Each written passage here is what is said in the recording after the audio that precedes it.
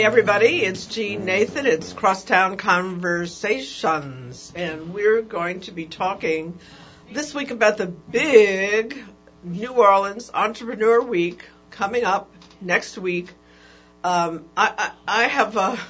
jokingly call this spring break for entrepreneurs because while it's extremely serious and there's lots of pitches and forums and talks and networking, there's also an awful lot of party and fun. I mean, this is New Orleans after all. We don't do anything here without a little bit of fun. So the most important thing I want to say about this before we talk about it is that anybody can go to it and it is free. This is very important. All you have to do is register. You go online at Idea Village or NOEW, which? NOEW.org. NOEW.org and register. The events are spread out over the 5 days. It kind of crescendos on Friday when the pitch contests kind of, escalate to the level of big numbers. But it's a terrific way of listening to other people pitch what they do and getting ideas for how you can pitch what you do. And you know the stories already now about how all these big deal tech guys started in somebody's garage and put together this little piece of equipment and that and some coding and whatever. And next thing you know, they are being attacked for being too big. And it's like now we're at the other end of the thing. Do we need to regulate these big characters? And we can maybe touch on that during the discussion. But John Atkinson is CEO of Idea Village, which has been around now for almost 20 years. Almost 20 years. Oh, my goodness. Okay. And Robert Laka is with Tulane's LePage Center for Entrepreneurship and Innovation, and he's also a professor of business. So these are the guys that are kind of pulling this whole thing together with a lot of help from their staff. So we're going to start with them, and then we're going to hear from Kurt Weigel, who's the head of the Downtown Development District. And Kurt's one of my favorite people in economic development in New Orleans because he's one of the few people who truly understand how core the creative industries are to the future of the economy of New Orleans. He gets it. And Jonathan Jackson's a filmmaker. And Jonathan is the kind of guy we want to keep in New Orleans, and we're going to talk with him and see how those deliberations about whether he can do his filmmaking long-term here in the city or have to go someplace else. That's a very important part of our discussion. Let me start out with you, John. I mean, there does seem to be a slightly different flavor to this year's Idea Village, and I know this is partially as a result of your partnership with Tulane, but it's probably also because our entrepreneurial community is growing. Absolutely. So thank you, Jean. I'm very excited to be here today and to have the opportunity to talk with you and all of your audience about New Orleans Entrepreneur Week. I think you're absolutely correct. This year's Entrepreneur Week is going to harken back to some of the great events of years past, but it's also going to be something a little bit different. Rob and I have worked really hard in putting this program together to really make sure that we are being intentional about how we're featuring different entrepreneurs across our community, how we're bringing together national thought leaders with our local success stories, and how we're effectively telling those success stories in a way that people can take away lessons learned that are going to be applicable to them in starting and ultimately scaling up their own businesses. So I have to say a little bit of an aside. I lately have been a total addict of the evening cable shows. First of all, because of the soap opera. It started out as a soap opera. It's gotten much more serious than that in terms of what's going on at the national level in our politics. But as I try to explain to my husband, who's had it, he's done, he doesn't want to listen to it anymore, that I listen to it because of the brain power that you hear on these shows. You are listening to some of the top legal minds in the country, top political minds in the country, talk about what's going on in a very substantive, deep, often very prescient way. And that's one of the things that I get out of NOEW is that you're listening to both really smart people who have a lot of experience under their belt, who have really learned things that they're willing to share. They're generous in that. But also the young, innovative types who are just getting out there and trying to kick behind. And so you're getting exposed to really interesting information and ideas. And it's almost like going to, some kind of post-grad program. It's very, very important. Yeah. So tell me a little bit about who you've got coming this year that you think we can all benefit from listening to. So I think that's absolutely accurate. As this is a program that is designed to educate in a lot of different ways, and we've put it together to be a platform where we can really leverage what we're doing, and this is part of the partnership that we've developed with Tulane, is to leverage the Tulane network to be able to tap into the relationships that Tulane has around the country to bring those national thought leaders here, right? Put them on the stage in New Orleans, live, local, free and open to the public, due to our support from our sponsors like J.P. Morgan Chase and others, that is a way to have that really high-level intellectual conversation in a lot of ways that we wouldn't necessarily be able to have without a platform like this. And so it gives us an excuse to bring those people here and to connect them with our local communities and hopefully to catalyze some conversations that continue year-round and that lead to ultimately starting businesses that are going to thrive in New Orleans.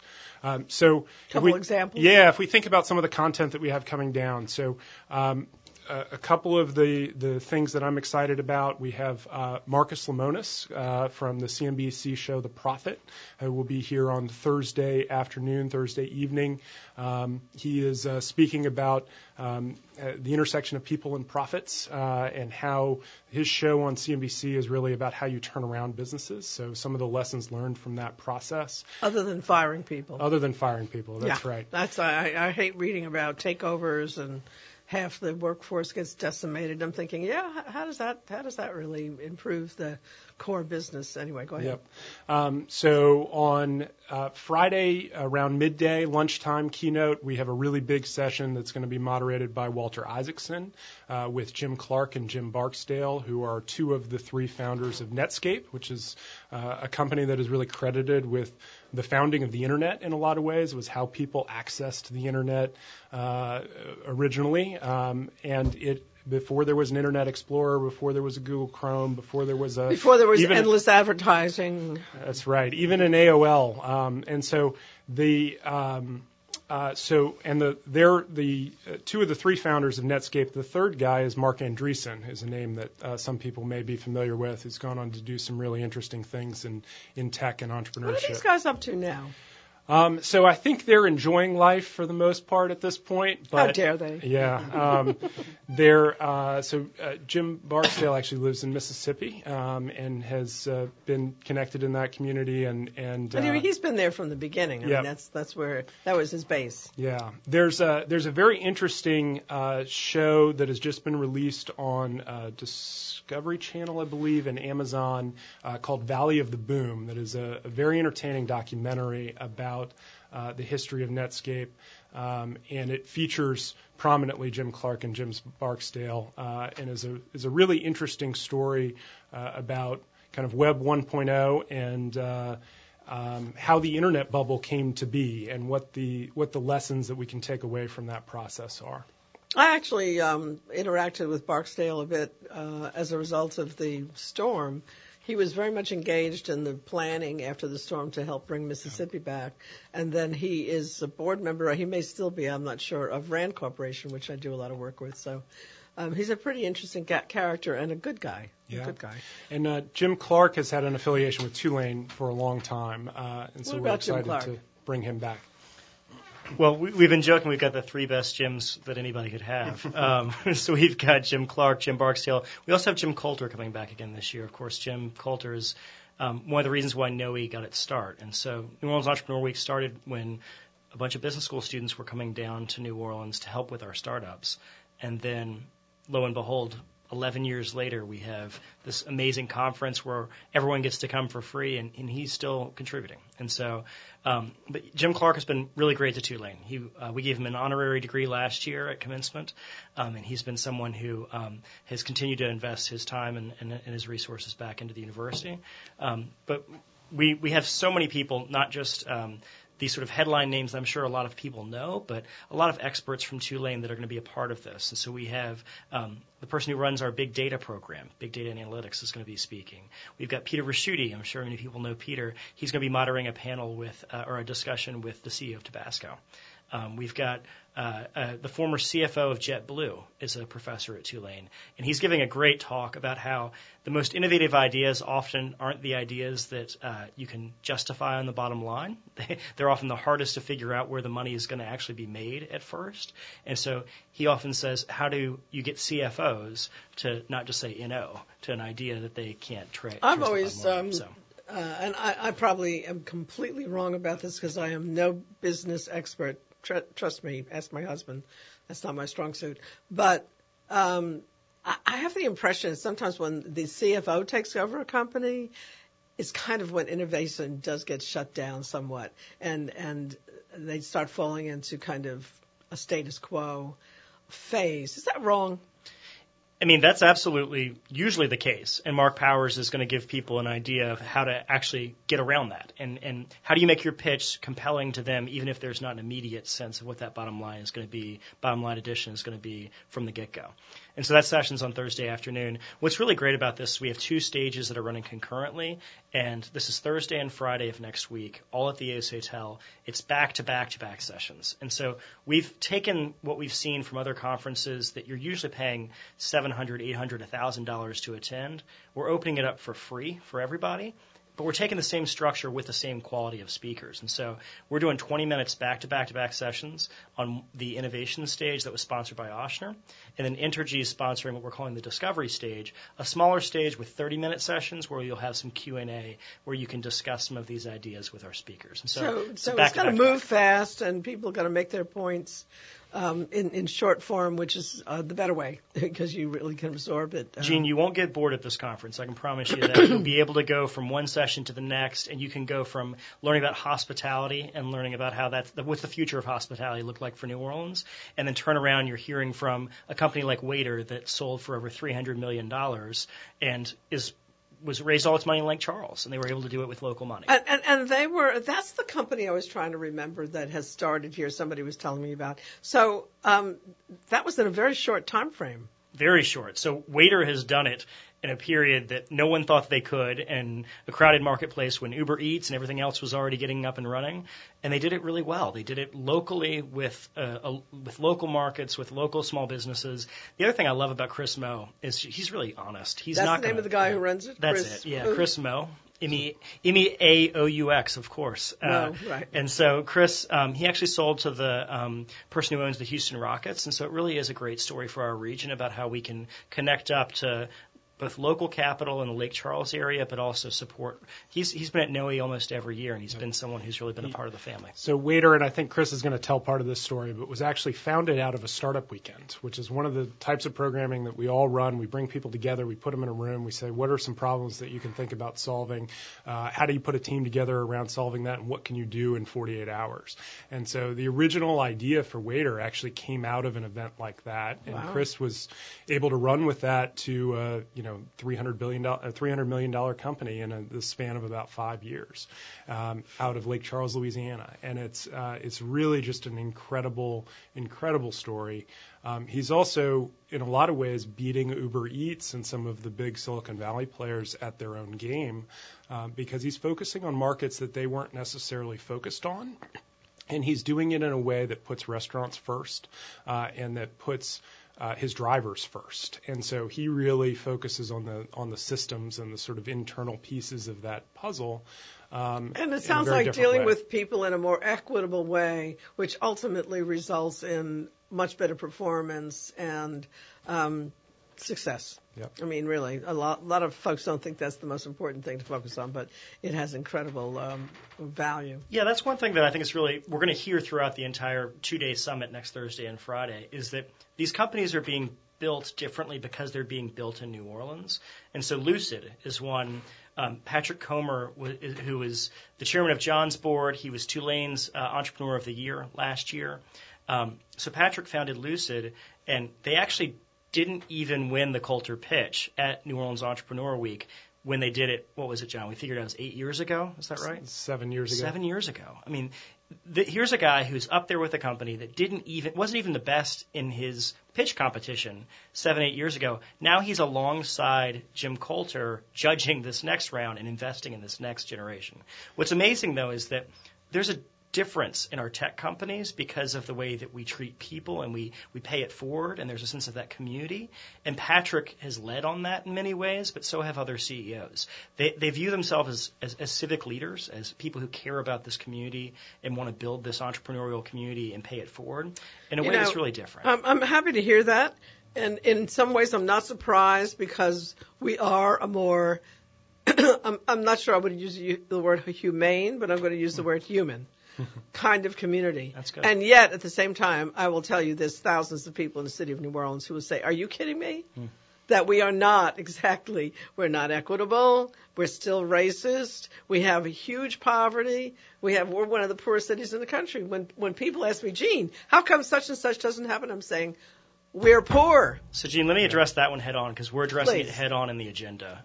When John and I sat down and we tried to structure this New Orleans Entrepreneur Week, the first one that Tulane and Idea Village would do together and the first one that we would do together, we said we're going to address this directly. There are panels on how to become an anti-racist organization, which Andrea Chen's leading up, which is really important.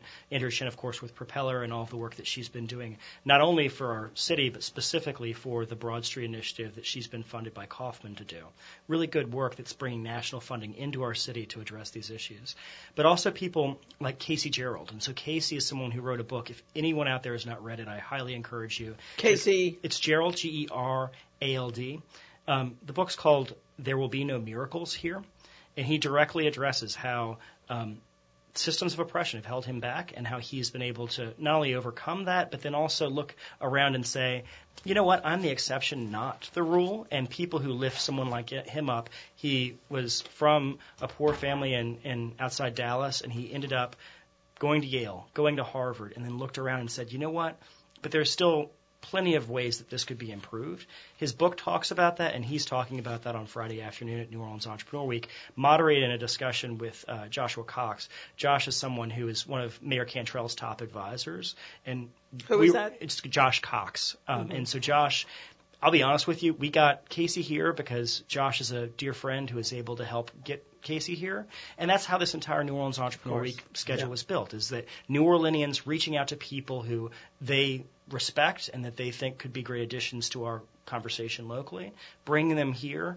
And that's what makes me so excited about this, is that it's both, as John said, national leaders that NPR and New York Times called this the best book of last year. He's going to be given a conversation. And that's Casey Gerald. That's right. But, you know, there's still a little bit of a syndrome where you get a Casey Gerald who is an exceptional person, exceptionally qualified, exceptionally competent, and pursues his dream and breaks through. That's still an exception. And we have a whole lot of kids coming out of our schools in New Orleans without the skill base, without the career awareness of what they can be doing. One of the courses that I provide, and not to enough people, called Creative Futures, is all about trying to help kids who are creative understand the full scope of the jobs that are out there for people in the creative fields. And it's like 12 pages of Department of Labor statistics, you know, small print, and they just don't know about it, and they're not getting trained. I wish that somebody in my junior high school in the Bronx had taught me how to be an entrepreneur instead of home ec. Home ec is not something I'm ever going to do, quite frankly. This is entrepreneurism, I wish I'd learned more about it. Yeah, so this is an issue that I'm actually personally incredibly passionate about. I come from Loyola University. I helped build up the entrepreneurship program there. One of the big things that we spent a lot of our time talking about was how do we build this innovation-ready workforce in New Orleans? And so within New Orleans Entrepreneur Week, we've actually allocated almost an entire sort of keynote spot to having a panel on specifically this issue, which is if you're someone who's on the outside looking in, right? First and foremost, the place to start or the place to show up is at NOE, right? It is in a lot of ways the front door to this ecosystem. And so you can come, it's free, you can get connected, you can see what's going on, you can understand what the ecosystem looks like, and you can navigate from there. And I'll tell you one thing, let me just interrupt you for 1 second and say that when I go to the events, what I'm always amazed at is the diversity of people there. It's extremely diverse in every category, women, guys, black, white, all other kinds of nationalities. Everybody's there. Right. And we want to reflect New Orleans, right? And we want the tech ecosystem in New Orleans to reflect New Orleans.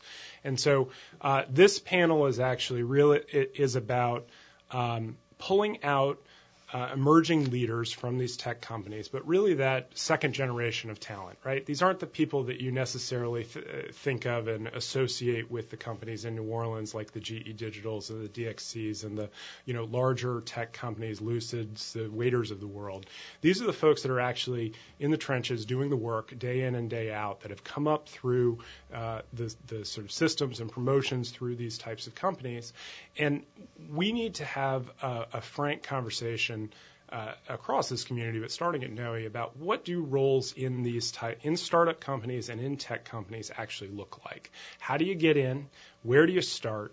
What skills do you need? What do the career paths look like? What are you going to be doing every day?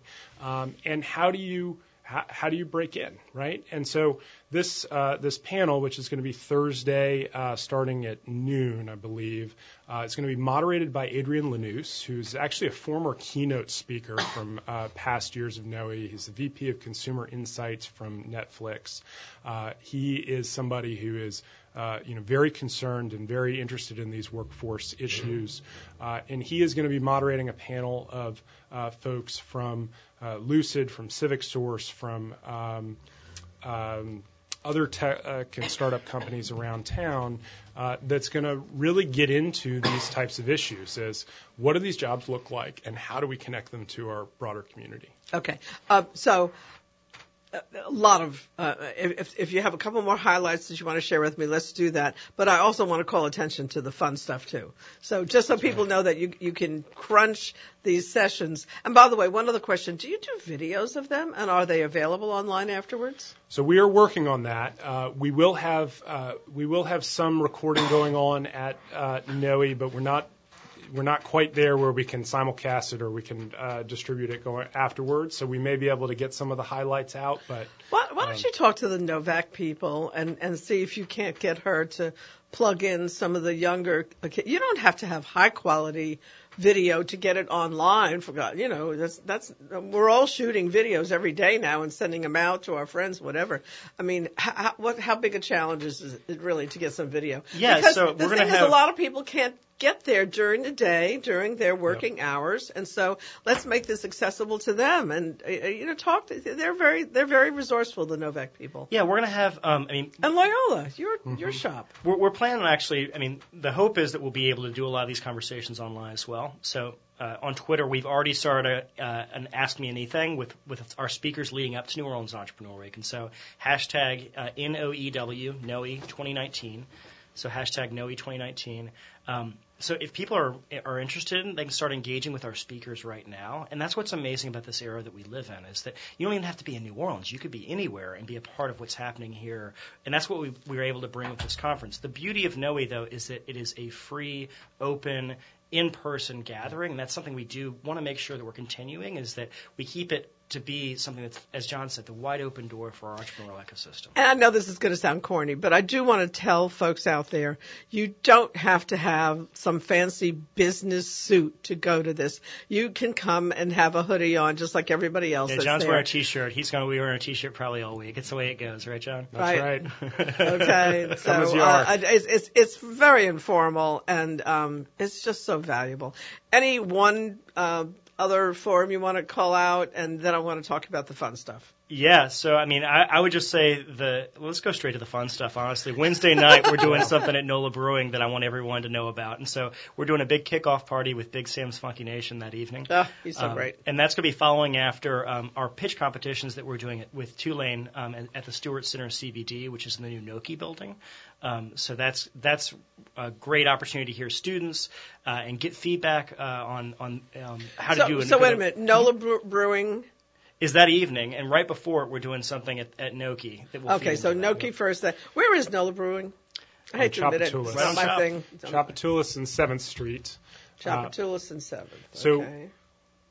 Intergy is actually our sponsor for this kickoff party, and it's an interesting tie-in. We were just talking about workforce. So one of the reasons that they were interested in doing this is because they are launching a significant Intergy Innovation Initiative in New Orleans, and they're going to be hiring a significant number of people to fill roles in that new team. And so they are coming to sponsor this party and to sponsor NOE because they want to connect with people that are looking for jobs. Oh, that's great. That's really great. And then, so some job opportunities floating around there. Bring your resumes, everybody. Oh, that's right. I mean, we see every interaction that happens during NOE as new ideas that could lead to new companies that get started, that become the next Waiter or the next Lucid, or you get an opportunity to meet somebody who could connect you up to job opportunities. It's very collaborative and very supportive, right? And so that's something that I mean, for John and I both personally, I'm not from New Orleans. I ended up meeting my wife at Jazz Fest, and I'm here now. But where have I heard that story before? Everywhere from everyone, right? Hey, the importance of the creative economy to be able to attract people who love this place. But I was back at NOE just every single year. I'd make a priority of when I was living in North Carolina and going to graduate school, I came back here, right? I mean, it's part of the lifeblood of this place, and NOE really is the time where entrepreneurs have that moment. We all have different moments throughout the course of the calendar that matter, and this is entrepreneurship season in some sense. And so we're really excited to be carrying that flag forward. You know, this is our first year putting it on, so we put a lot of time and energy and effort into making it not only really high quality, but also a lot of fun. And so, all right, so that's the opening night, Wednesday night. It starts. The program at Noki starts at what time? So the program at Noki starts at 2, and I should mention on the calendar on the website, noew.org, throughout the entire course of the week, Monday, Tuesday, Wednesday, there are events. We're doing the official summit kickoff Wednesday night, right. And then Thursday, Friday is all going to be at the Ace Hotel, and that's where we have a lot of speakers and a lot of actually fun things in the evening, too. We have a party by Zender on Thursday night, and then another party on Friday night with New Orleans Inc. as well. So. Okay, tell me about the parties. Oh, well, they're going to be fun, I can tell you that. Right. That much I can figure out. But details, time, place. Where are people going to park? I mean, I know you can valet park through Ace. But that's always an issue for me. I either go or I don't go, depending on whether I know where to park. They're going to let you park on the street for free after 8 p.m. The city's very kind about that. Oh, yeah, well, that's a limited number of spots. That's always the challenge of being downtown, right, as where do you park. I think there's that's one that a problem we have not solved for our audience. So if there's an entrepreneur out there that would like to bring a solution, that would be a good one to come. Catch a blue bike. Catch a blue bike. There we go. Right. Exactly. You may have to do it that way. What do you hope to accomplish coming out of this particular program this year? And are you aware of some of the people who are pitching? And can you highlight for me an example of something that you think might have some real potential? So we hope that folks... I know it's dangerous because I'm kind of asking you, I don't want you to advocate, but just give me a couple examples of types of things that are being introduced. So we hope that people come away with a real connection that's going to be meaningful for them, that there's going to be something actionable that comes out after the week, right? So it's really about, New Orleans has been ranked nationally for both connectivity and culture within the startup ecosystem. And that's something that we're really proud of. And I think that's something that is really uniquely New Orleans. And so this is our moment to really capitalize on that. And so it's about folks coming. It's about folks having a good time. It's about folks learning something. It's about folks taking away something that's going to be valuable for them long term. And it's about making that connection that's going to really turn into an opportunity down the road.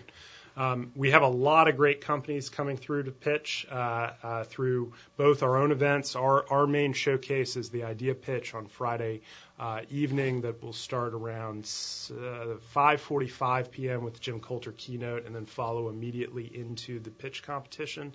We're highlighting 3 companies from our accelerator cohort that are predominantly tech-based companies. This is what our accelerator focuses on, but it is folks that are doing really exciting things in kind of B2B technology and solving interesting, complex problems.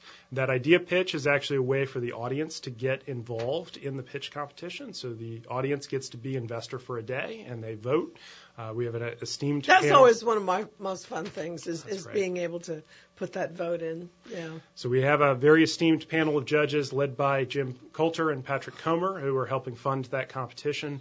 They're going to ask some questions. They're going to give some feedback. They're going to give some insight to the audience and how they would look at investing in those companies. And then ultimately the audience is going to make a decision about who the Idea Village will invest in.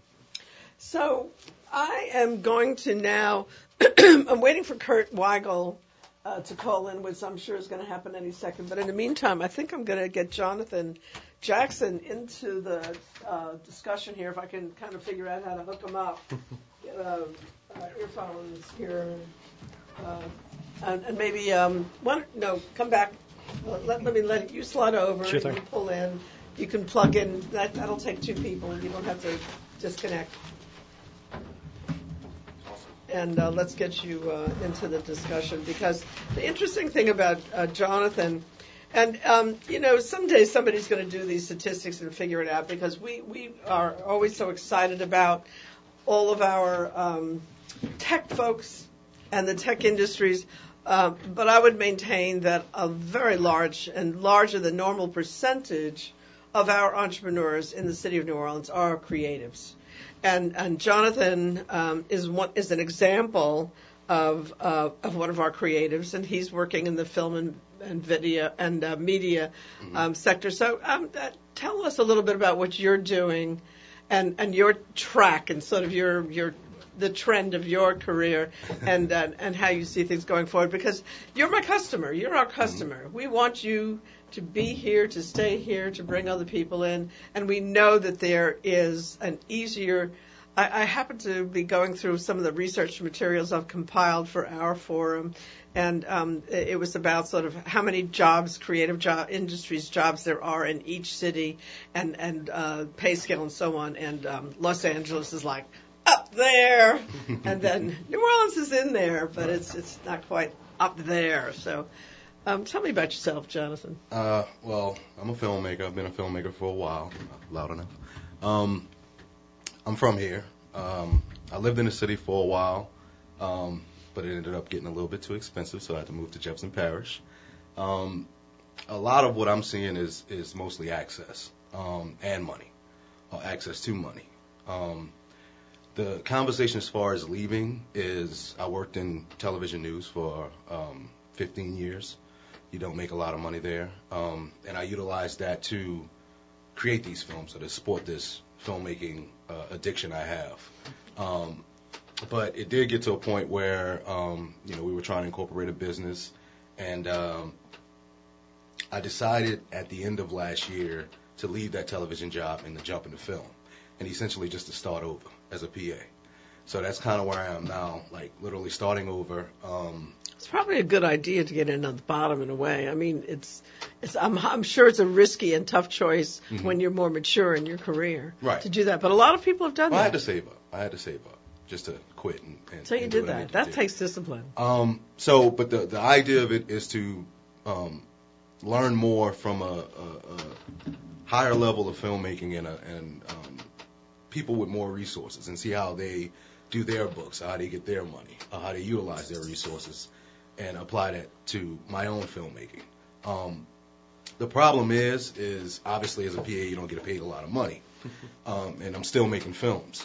I still have projects out there, and the issue of leaving is more so of cost versus access in other places. So I have friends that moved to New York, Philadelphia. My partner's in Philadelphia, my filmmaking partner, Atlanta and LA. And it seems like when people move, and they're all of color, when it seems like when they move, they have more access and they do a lot better. They make a lot more money.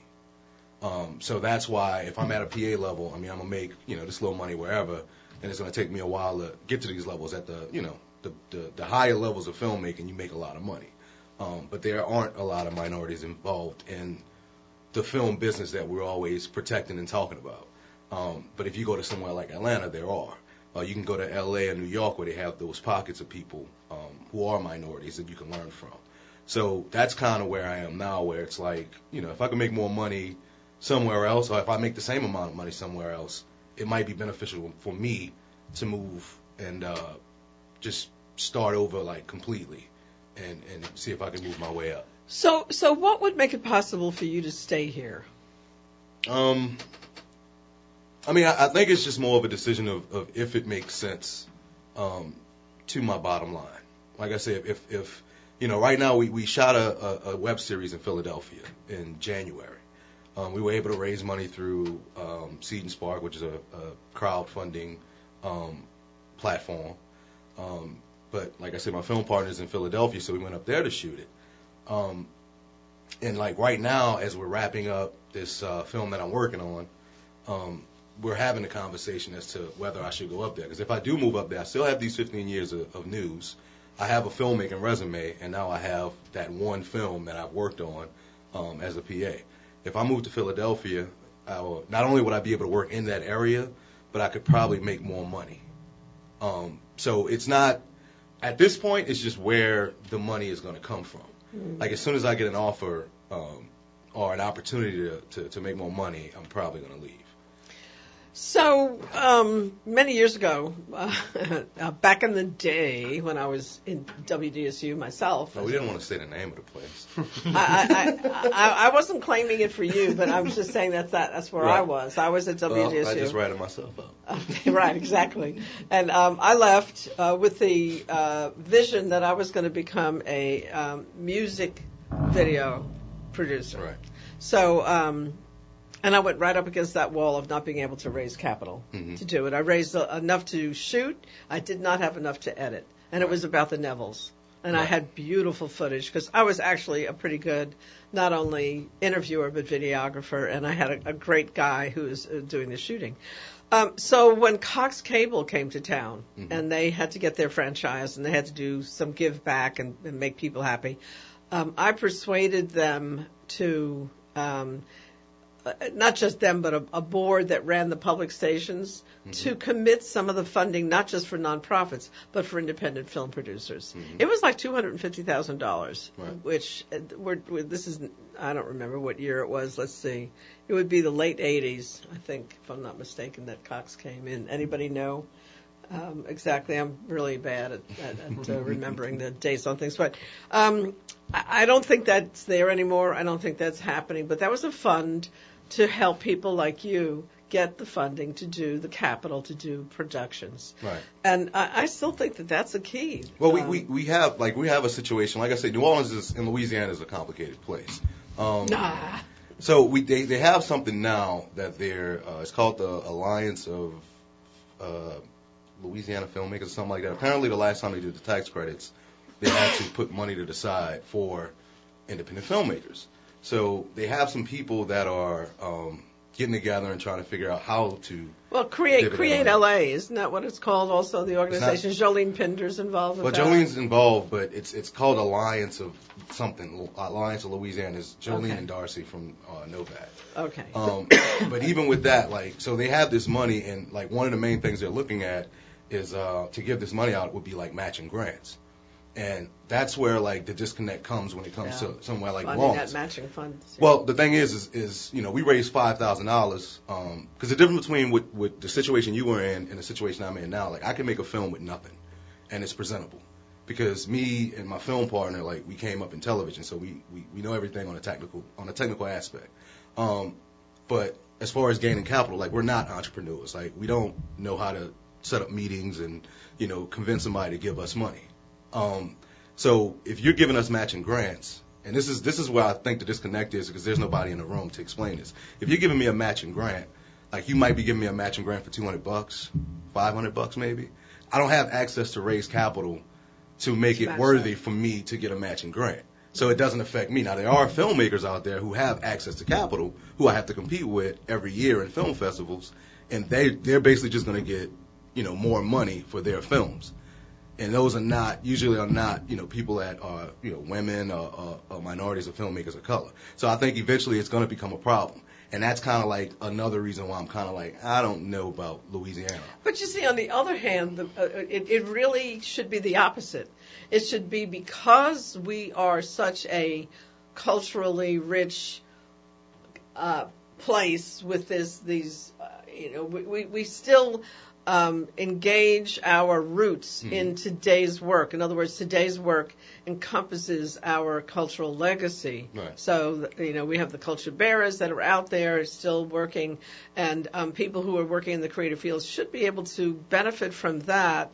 And it sounds to me like there needs to be some kind of a matchmaking process that puts folks like you together with some of the folks who are coming out of your programs who got some entrepreneurial chops, and see what happens. There's some kind of literally not unlike the online dating services.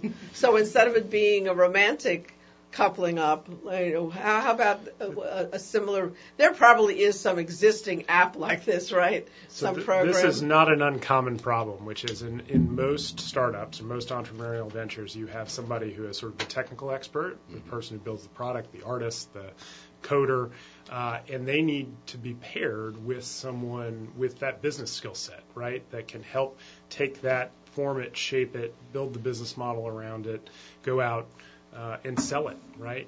And so that's a really interesting problem, and it's interesting to hear that it really does exist across different industries. And I know that's something that students within the universities are always keen on, is looking for opportunities to get plugged in with creative businesses. Right. Well, let me just say this too. I mean, when you think about the problems that you're facing in terms of you don't know how to pitch, whether you're pitching your idea or the next mousetrap, it doesn't matter, right? Mm-hmm. As long as those skills, those soft skills of being able to pitch, are skills that you can learn and apply for anything in life, right? I mean, I know that when I'm teaching my students how to pitch, they don't necessarily always apply it long term to the idea that they're talking about in the classroom right then.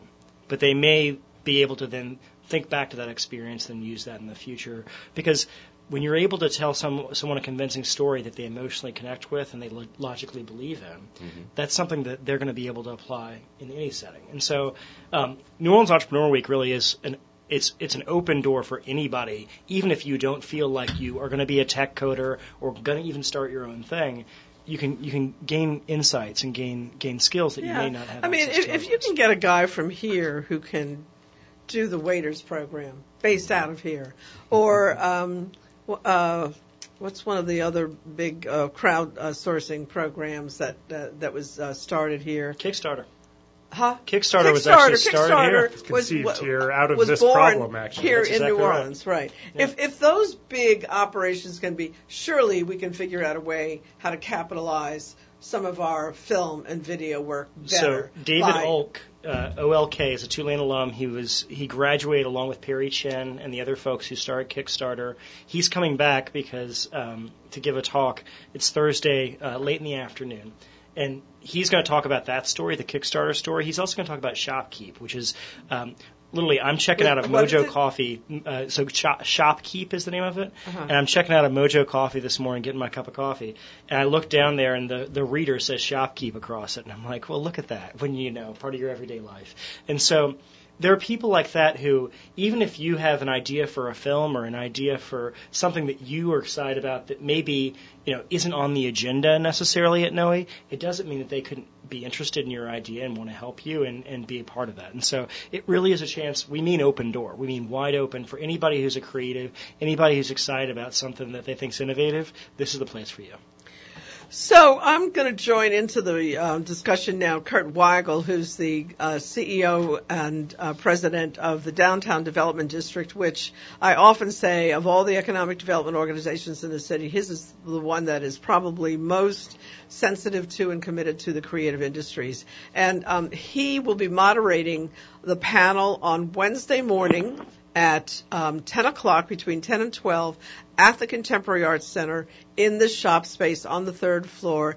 And Jonathan Jackson is going to be on that panel. So he's, along with some really interesting people, we've got a guy named Kelly Lindquist, who is I think he's just about #1 arts oriented developer in the country, and he's got about 60 projects out there that he has developed, and we're talking like 10, 20, 30, $40 million projects. So I think it's going to be very interesting to hear him talk about how he got started and all the projects that he's doing. And again, the focus of that particular panel is about how we can use real estate as a resource, and we have not been strategic enough here. We've got schools that are being thrown out into the market for just anything, church properties, empty properties, and I really think we need a much more strategic approach to the use of those facilities in the creative industries. But Kurt is a really good example of someone who's focused on making that happen in the Central Business District. Kurt. Gene, it's good to be with you.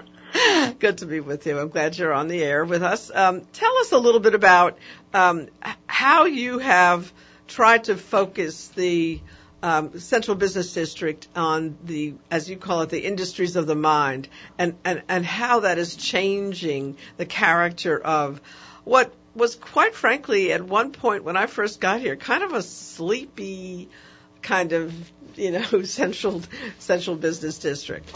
Mm-hmm. Well, yeah, and I may even start with why, because, in economic development, you've always got to start with what you're good at, right? What are your strengths?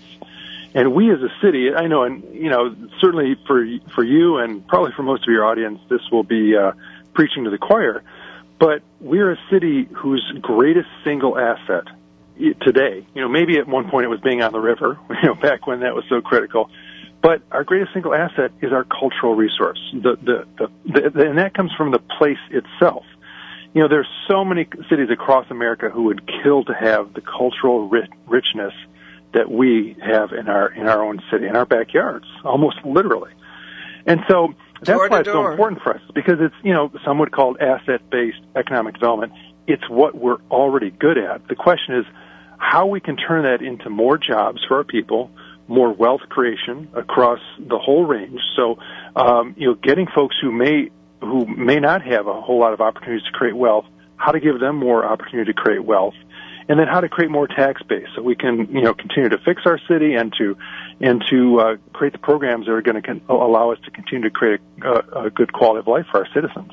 And if anybody steps onto the streets of the Warehouse District, which is within the CBD, it's astounding how that area has changed. I mean, I first came here to New Orleans in the early 70s and can remember so clearly walking down Camp Street, and it was I'm sorry, it was just basically a Skid Row kind of part of town. It was just not happening.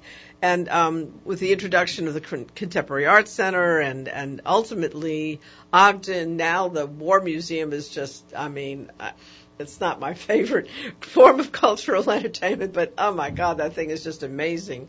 And so Julia Street, all the galleries, the restaurants, the hotels, so much has happened that has been stimulated really out of the creative industries. Yeah, you're right. And so we are, what's so exciting is we can already see a little bit of the potential just in what you described with we call it, most people would actually refer to that nowadays as the arts district, right? I know that we certainly do.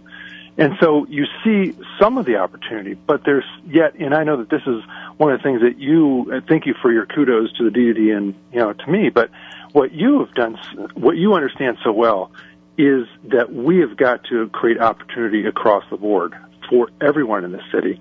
And, and what I think that's one of the things that is yet left on the table is how do we bring more and more of our of our culture bearers, of our citizens across the board who've got something to contribute, how we get them to the table so they can start benefiting from this. Because we love having art galleries downtown, and that's an important part of our vibe. It's an important part of our economy. But I think we can do even more than that, and that's why I think our partnership with Cano is so important. Well, thank you for that. And I think that one of the things that we've been talking about throughout this show is the power of the New Orleans Entrepreneur Week in general and its openness. It's the fact that it's free, the fact that anybody can come. I'm encouraging people that they don't have to worry about having a business suit. They can come in their hoodies. There's going to be a lot of young millennials there who will be just in their most comfortable gear. Trust me, my students don't dress up, so you don't have to worry about that 1 second. And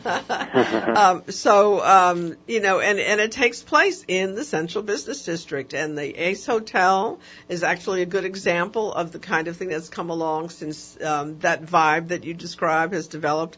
And by the way, Matt Schwartz, who is one of the developers with Domain Companies, he's going to be on the panel as well. Tara Hernandez, who developed the Blue Plate Artist Studios, is going to be on the panel. Jonathan, we were just talking with before you came on, is going to be on the panel. I'll be on there. And, Brian, I'm not going to get his name perfect. Giacana is pretty close.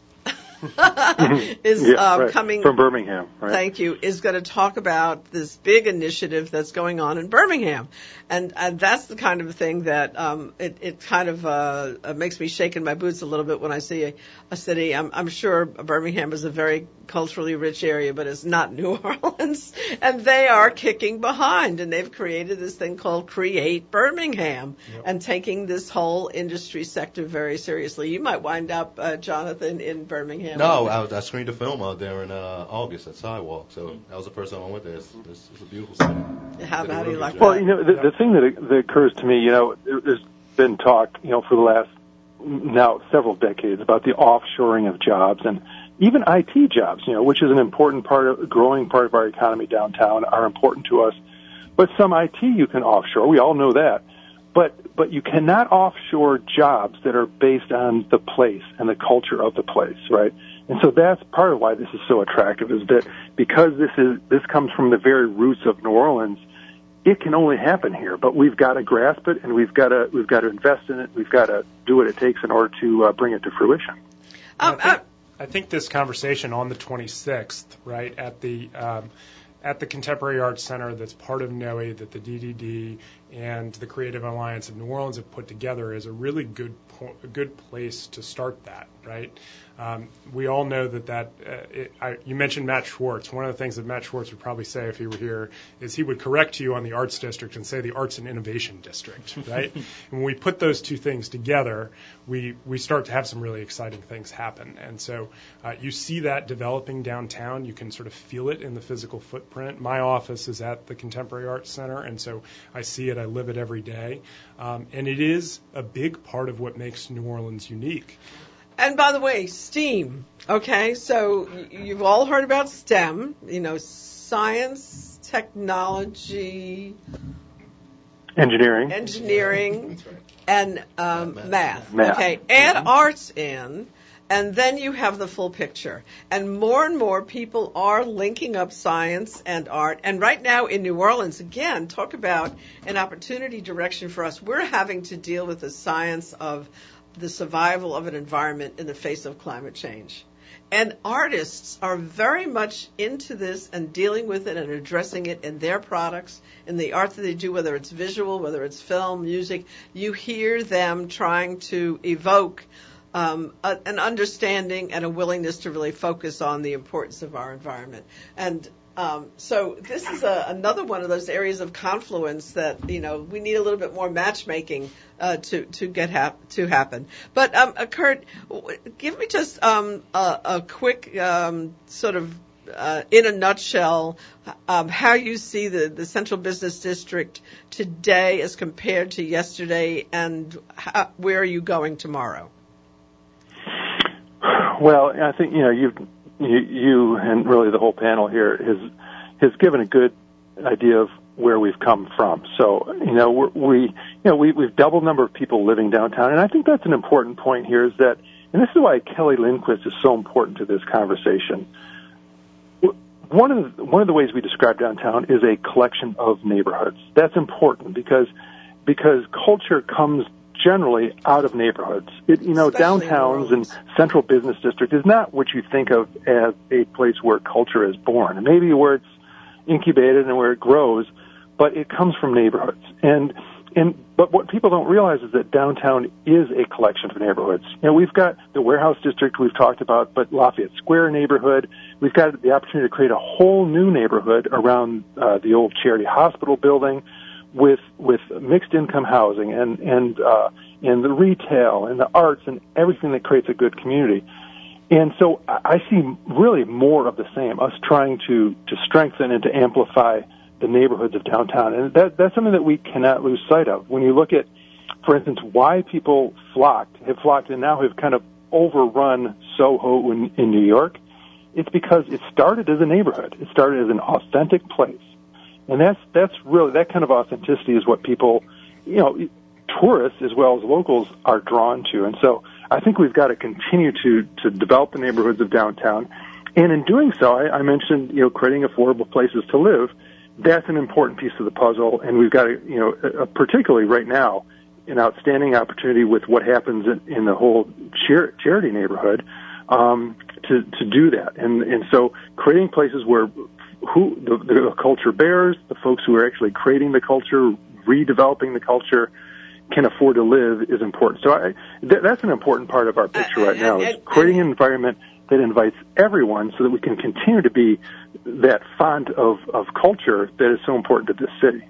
And this is a huge challenge because actually when you bring up Soho and as an authentic neighborhood, I was there then, okay? I was there at the beginning when it was nothing but a neighborhood of small light industrial lofts, when it was a place where the garment industry was located, where little factories happened, and then it became, it was inexpensive, so artists could move into the lofts. They started moving into the lofts. Laws were changed to accommodate them because initially they were forbidden to be there, and that had to give way, and it did.